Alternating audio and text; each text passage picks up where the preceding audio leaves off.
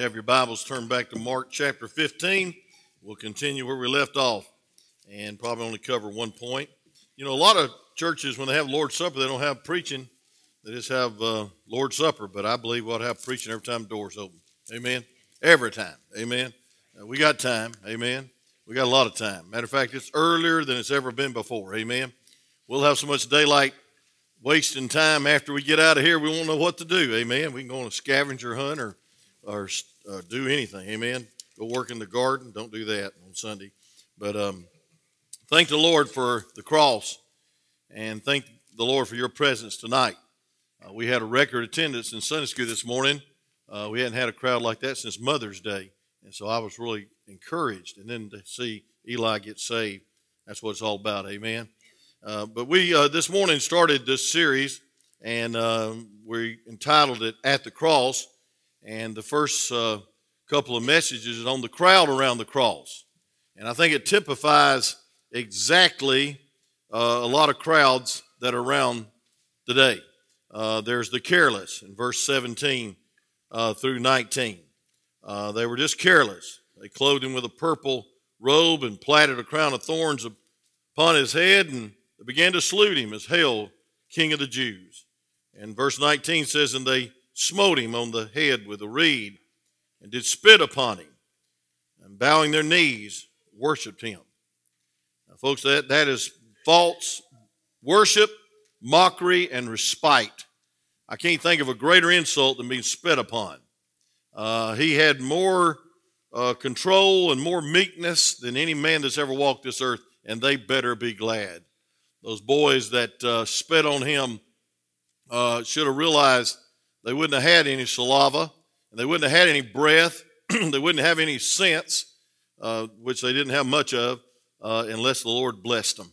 Amen? And they wouldn't have one breath, one heartbeat without God. Aren't you glad that God's been good to you through this time? And folks, we should not be at least careless at all about what we think of Christ and how we ought to worship. We ought to worship with a purpose. And then, second of all, the casual. Verse 21, it says, they compelled Simon, a Cyrenian, who passed by coming out of the country, the fall of Alexander and Rufus, to bear his cross. And here's a man that's on the sidelines, gets involved by looking to the eyes of Jesus and seeing the heart of God, and was compelled to be committed and to be a carrier of the cross. And thank God we need more commitment.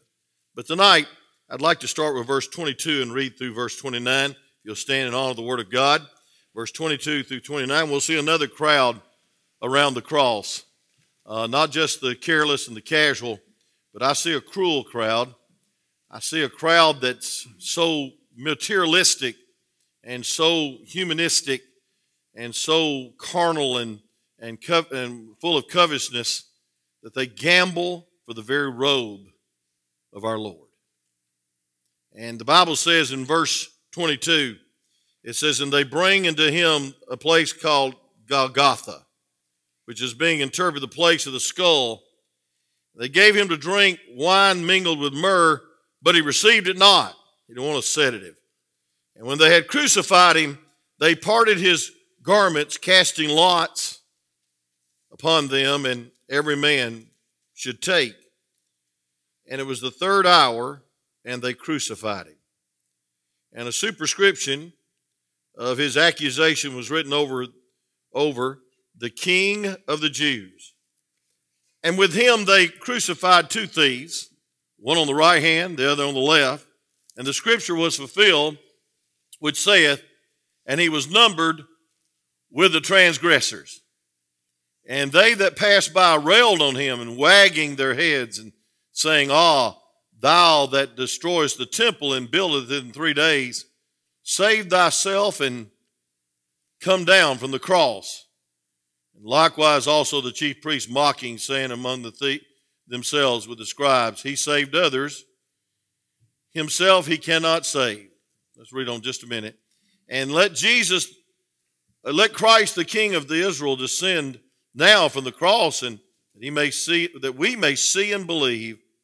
and they that were crucified with him reviled him.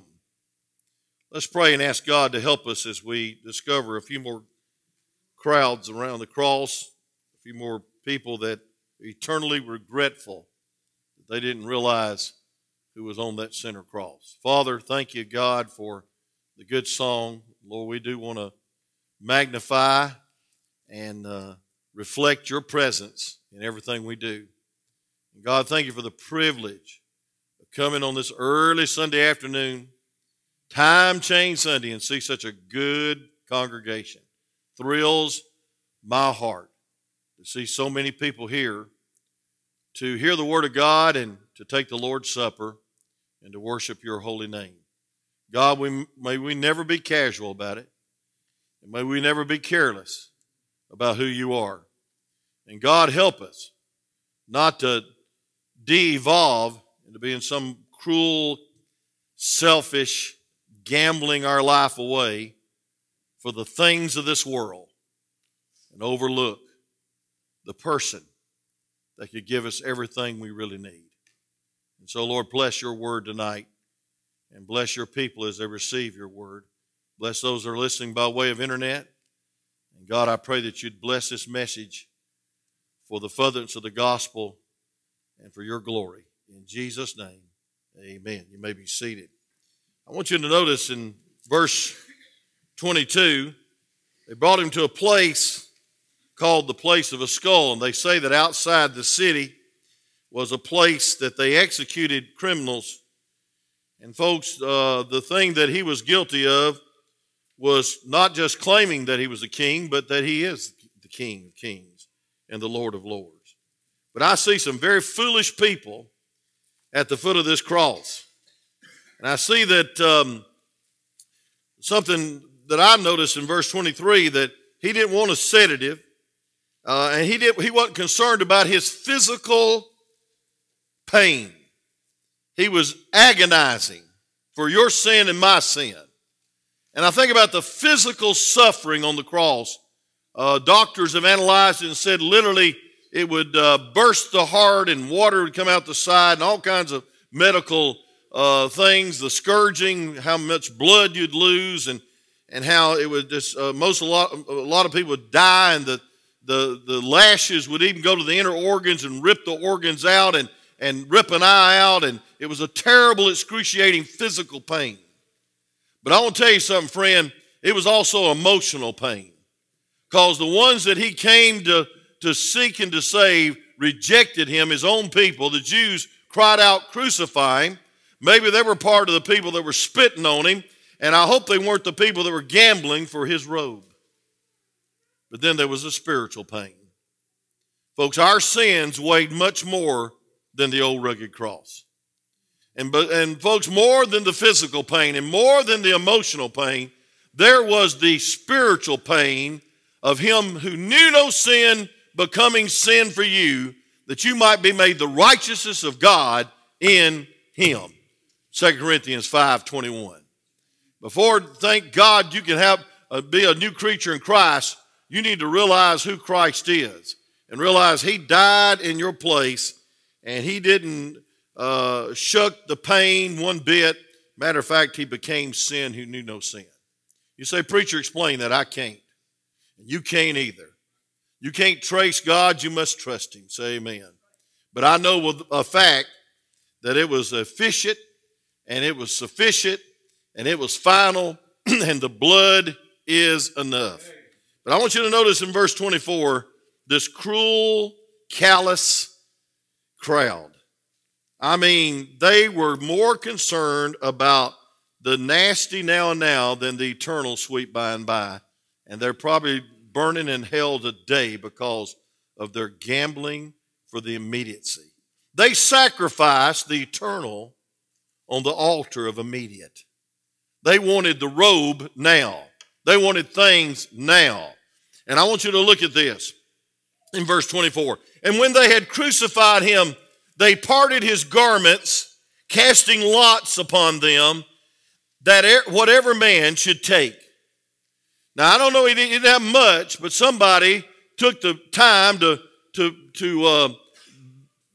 design and make a beautiful unseen robe, and it was precious probably to them, probably was worth a lot of money, and so they started gambling. They started gambling and casting lots. I don't know what exactly casting lots is. Maybe it's something like the lottery, and they all just, drew straws. I don't know what it was. But I know one thing is that it's a shame and disgrace that people are gambling their life away with the things of this world at the foot of the cross. That in light of Calvary, we're still grasping for the things of this world. And folks, I want to tell you something. There's nothing in this world that will satisfy your eternal soul, and nothing in this world that can buy you your eternal destiny. Only the blood of Jesus cleanses from all sins. Amen. And folks, these possessions were so important to them that they sacrificed the eternal. I think of Judas, who sold Jesus out in John 13, and we see the story of him selling himself out, and then he was so miserable that he went out and committed suicide. And folks, listen, I'm going to tell you something. He found out that there's nothing that you can get or gain to satisfy your longing in your soul for a relationship with the Lord. He walked and talked and maybe even served with Jesus, but he never was of Jesus, and he never believed in Jesus, or he'd have never done that. And then I see, folks, when I think about these thieves gambling at the foot of the cross, these soldiers, these paid workers to carry out the crucifixion, I think about how foolish it was. I want you to look at Luke chapter 12 just for a few moments, and I won't be long tonight. And I appreciate you coming because some of you already look sleepy, and you need to stay awake to at least 10. But I want you to see this in Luke chapter 12. Luke chapter 12, and I want you to look at verse 16. We need to go back to verse 15. It says, and he said to them, take heed and beware of covetousness. I mean, that's the crave for more that you don't have or don't earn and don't deserve. It says, for a man's life consisteth not of the abundance of things which he possesses. How many people have sold out and sold their soul for another dollar? I mean, folks, people don't even come to church today because they've got something fun to do or some more money to make. And I'm going to tell you something, folks, they're sacrificing some real peace and real joy and things money cannot buy by selling out to the world. Look at verse 16. And he spake a parable, that's an earthly story with a heavenly meaning, unto them saying, the ground of a certain rich man brought forth plentiful. And he thought within himself, saying, what shall I do, because I have no room where to bestow my fruits? Never satisfied. And he thought within himself, saying, what shall I do, because I have no room where to bestow my fruits? And he said, this will I do. I will pull down my barns and build greater, and there will I bestow all my fruit and my goods. And I'll say to my soul, soul, thou hast much goods laid up for me in many years. Take thine ease, eat, drink, and be merry. But listen to this. But God said to him, thou fool, this night thy soul shall be required of thee. Then whose shall those things be which thou hast provided? So is he that layeth up treasures for himself and is not rich towards God. These men gambling for one piece of apparel, one robe. And it's so foolish. And folks, there's a crowd around the cross that's doing exactly that. They think it's their barns. They think it's their life. And they think it's their goal. And they sacrifice everything that's precious that money cannot buy. And they end up like this man in this parable saying to his soul. Who was he praying to? Himself. Because he had nobody else to pray for. And he tore down the barns and built bigger ones. That tells me that he was motivated by pride and greed. These soldiers in the same category. And then I see back in our text in another group of cruel, selfish unbelievers around the cross, and they passed by and railed on him, wagging their heads and saying, "Ah, thou that destroyest the temple and buildeth in 3 days, save thyself and come down from the cross." Likewise also the chief priests mocking, saying among themselves with the scribes, "He saved others, himself he cannot save." Now, folks, I want you to see the religious crowd. And folks, it's an awful execution. Sometimes they would say that people would suffocate, and that's why they broke the thieves' legs so they would suffocate. They came to Jesus, and as the Bible prophesied, no man broke his bones. And folks, he had already given his life. Nobody took his life. He gave his life. Amen. He could have called 10,000 angels. I'll get to that in just a minute. He could have called one angel and wiped out that crowd. Amen. Because angels, when they showed up in the Old Testament, it was death day for a lot of people. Amen. And I want you to know, folks, it was an awful execution, physical and emotional. But here's the crime that he was being crucified for, that he is the king. That he is the king. And folks, John 19:20, Pilate wrote in 3 languages what is the truth. Look at John chapter 19 real quick and verse 20. And what a powerful chapter John 19 is about the crucifixion. I read that before the Lord's Supper last month. But in verse 20, back in verse 19, and Pilate wrote a title and put it on the cross. And his written was Jesus of Nazareth, the King of the Jews. This title then read, "Many of the Jews, for the place where Jesus was crucified was nigh unto the city." It was written in Hebrew and Greek and Latin. And look at the reaction.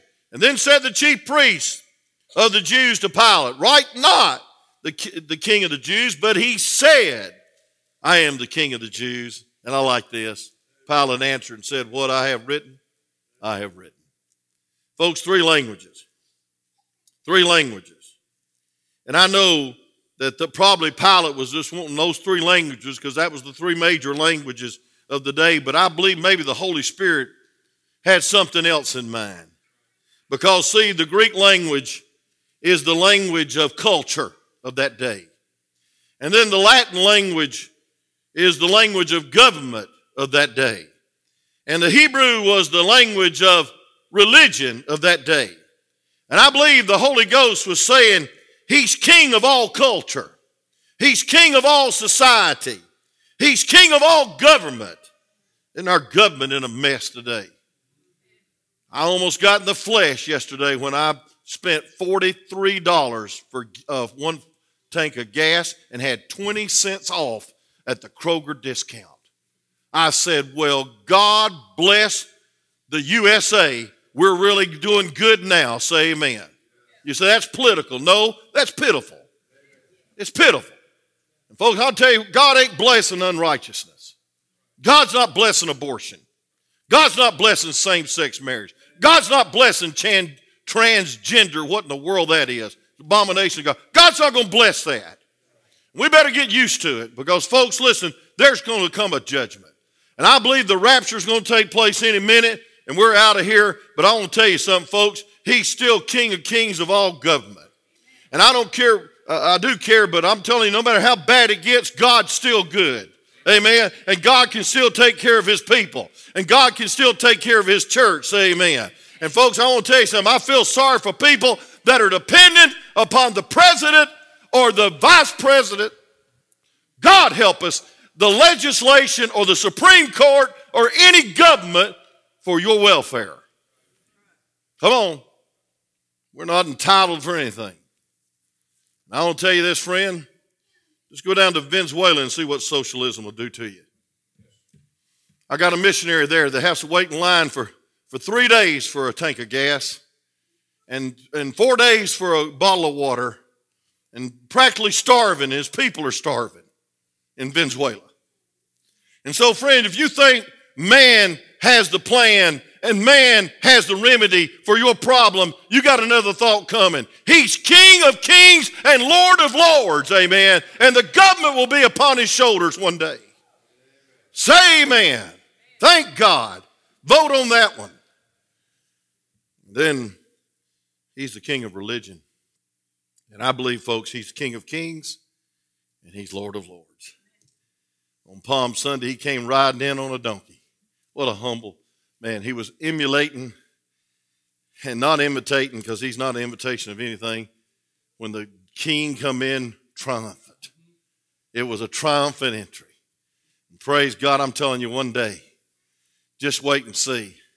We're coming with the King of kings and the Lord of lords. We're going to be riding white horses. I've never been good at riding horses. Last time I had a bad experience riding horses was about 30 years ago. I hadn't been on one since, except the one at the Western Sizzler that you put the quarter in to help my grandchildren stay on. And I'm glad nobody in our church walked in when I was trying to stay on that horse.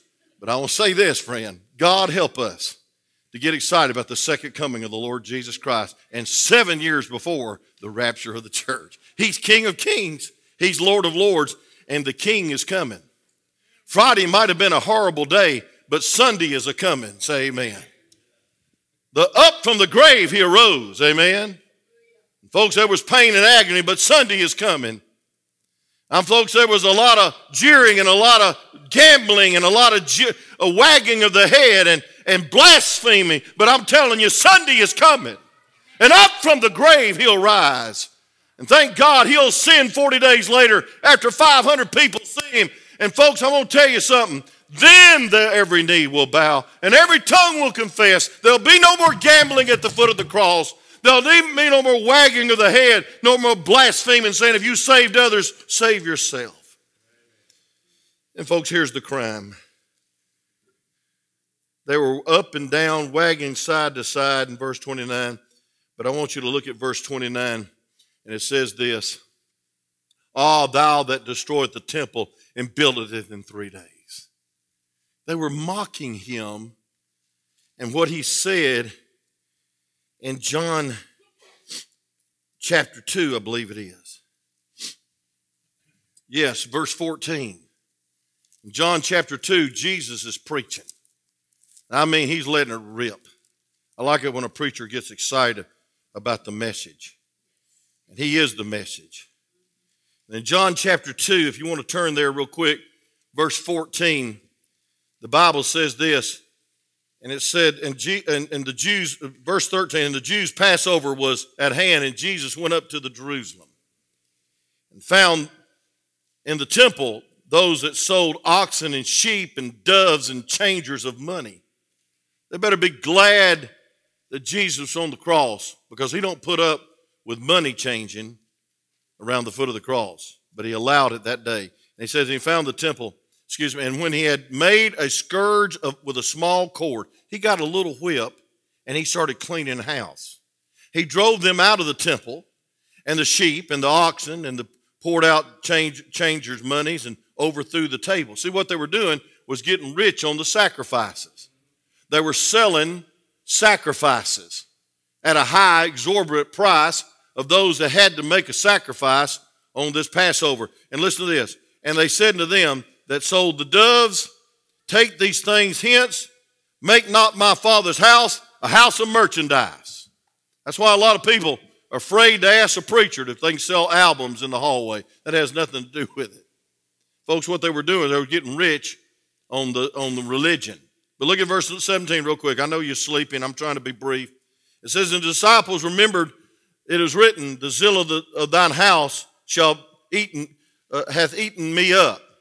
And he answered the Jews and said to them, what sign showest thou seest that thou doest these things? And Jesus answered and said to them, destroy this temple, listen now, and in 3 days I will raise it up. And then said the Jews, 46 years was the temple built, this big, beautiful building. It took a long time to build it, 46 years. And wilt thou rear it up in 3 days? And look at verse 21. But he spake of the temple of his body. And therefore he was risen from the dead.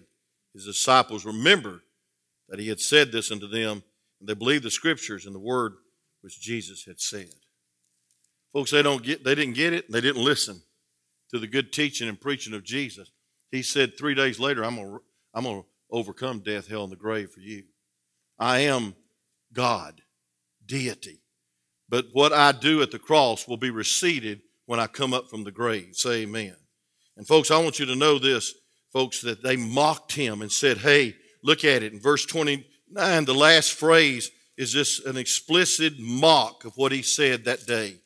And they said this. They said in verse 29,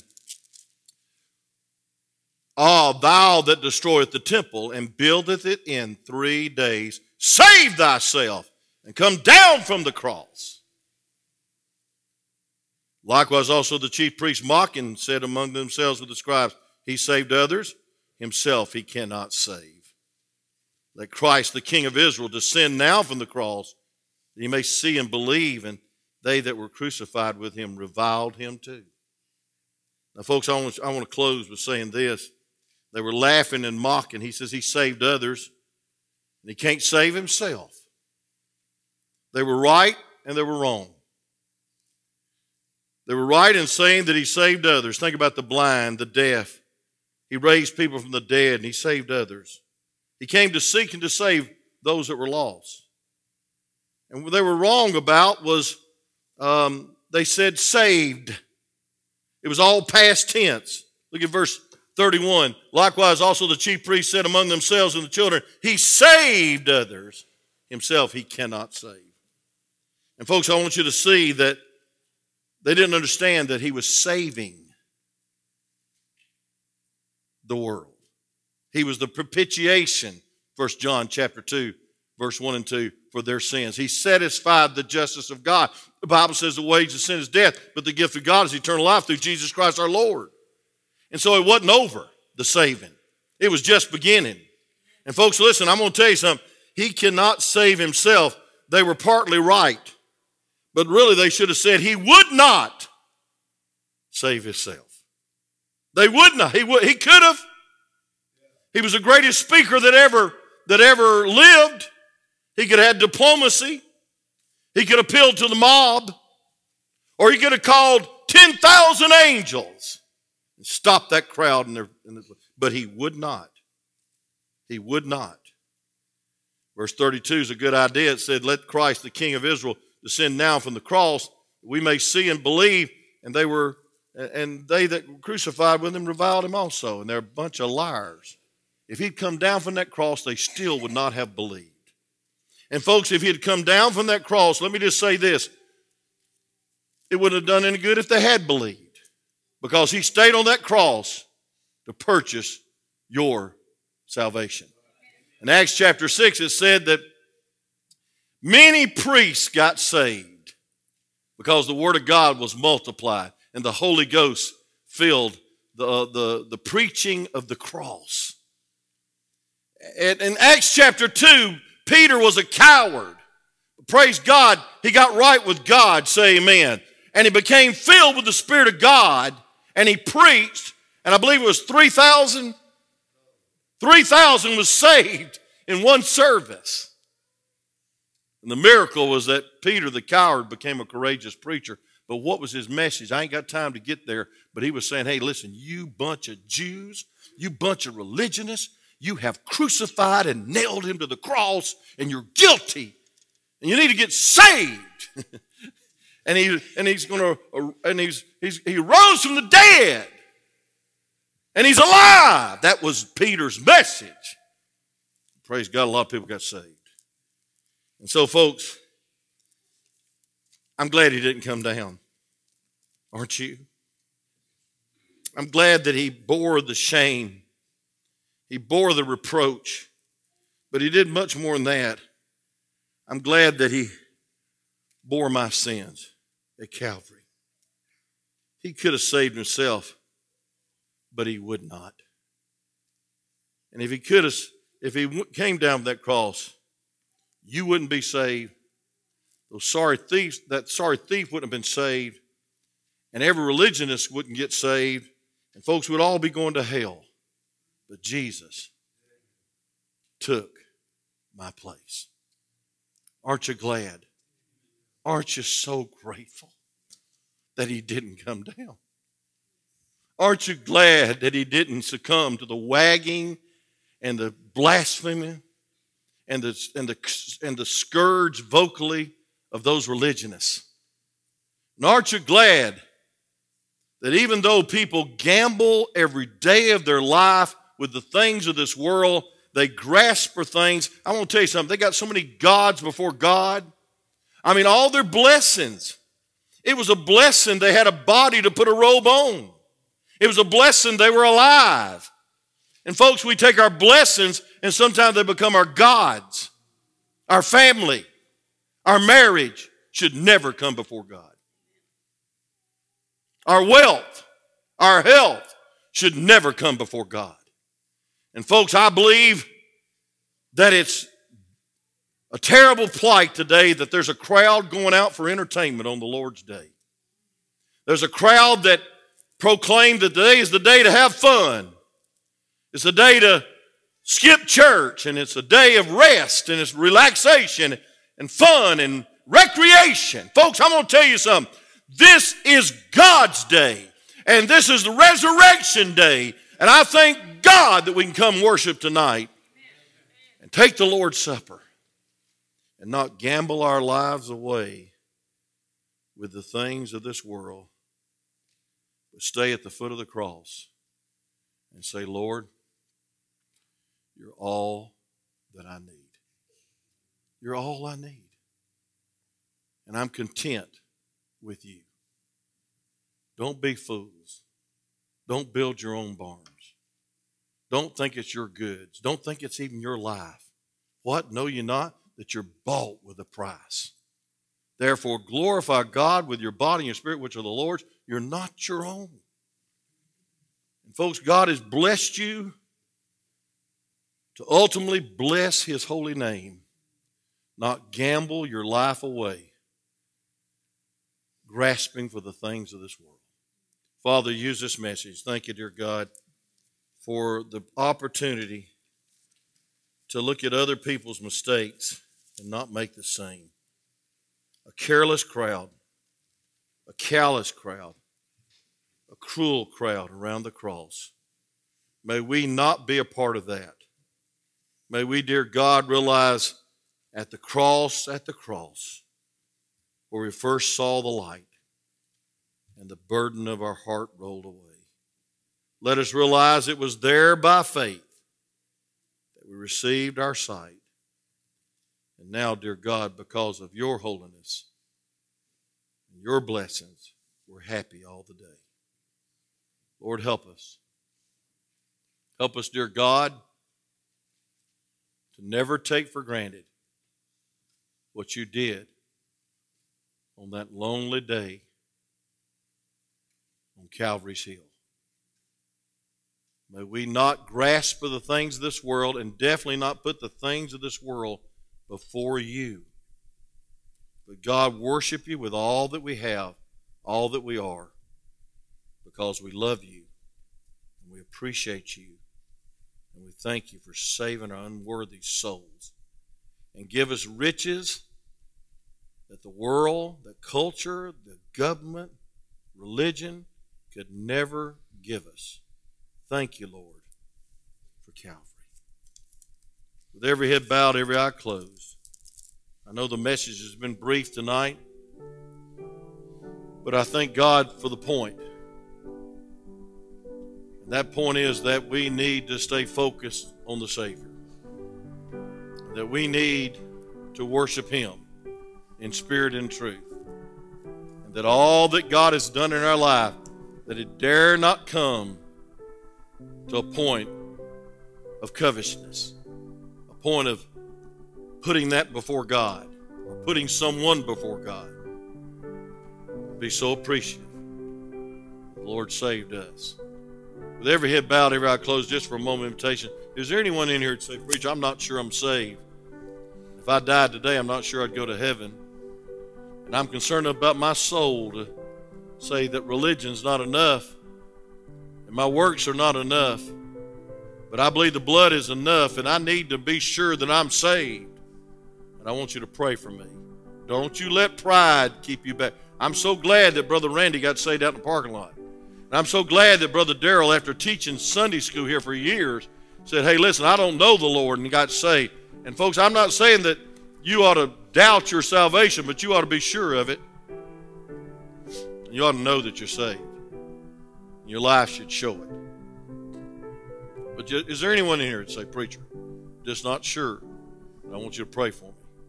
The preaching of the cross will bring conviction. Is there anyone say, preacher, pray for me? Anyone? You might be religious and you might be good. You might be a good person. But your goodness and your religion is not enough for why did Jesus have to die? How many say, preacher, I don't want to be that casual Christian either. And I definitely don't want to be that gambling person and try to gamble my life away and put other things before God and focus on the things I can have and grasp now. And I just want to draw closer to God. And I want to live more appreciative. And I want to be more committed. I want to be more faithful in light of Calvary. And I want you to please pray for me. Could you slip your hand up and say, I need that in my life? God bless you. All over this place. I got to raise both my hands. I just know I need to surrender more. And I need to not let anything get in the way of my worship daily. And yielding to the Spirit. Father, thank you for the message. Thank you for this powerful chapter. God, may we not be foolish in gambling our lives away, trying to get more of the things of this world. God, may we sell out. May we surrender all that you've given us. And Lord, we know that every good and perfect gift cometh from above, that if we have any blessings, it's because you blessed us. And God, may we return those blessings at your feet. And may we, dear God, become your disciple, bear your cross, bear your shame, bear your name, and proudly and thankfully praise your name for Calvary. In Jesus' name we pray. Amen.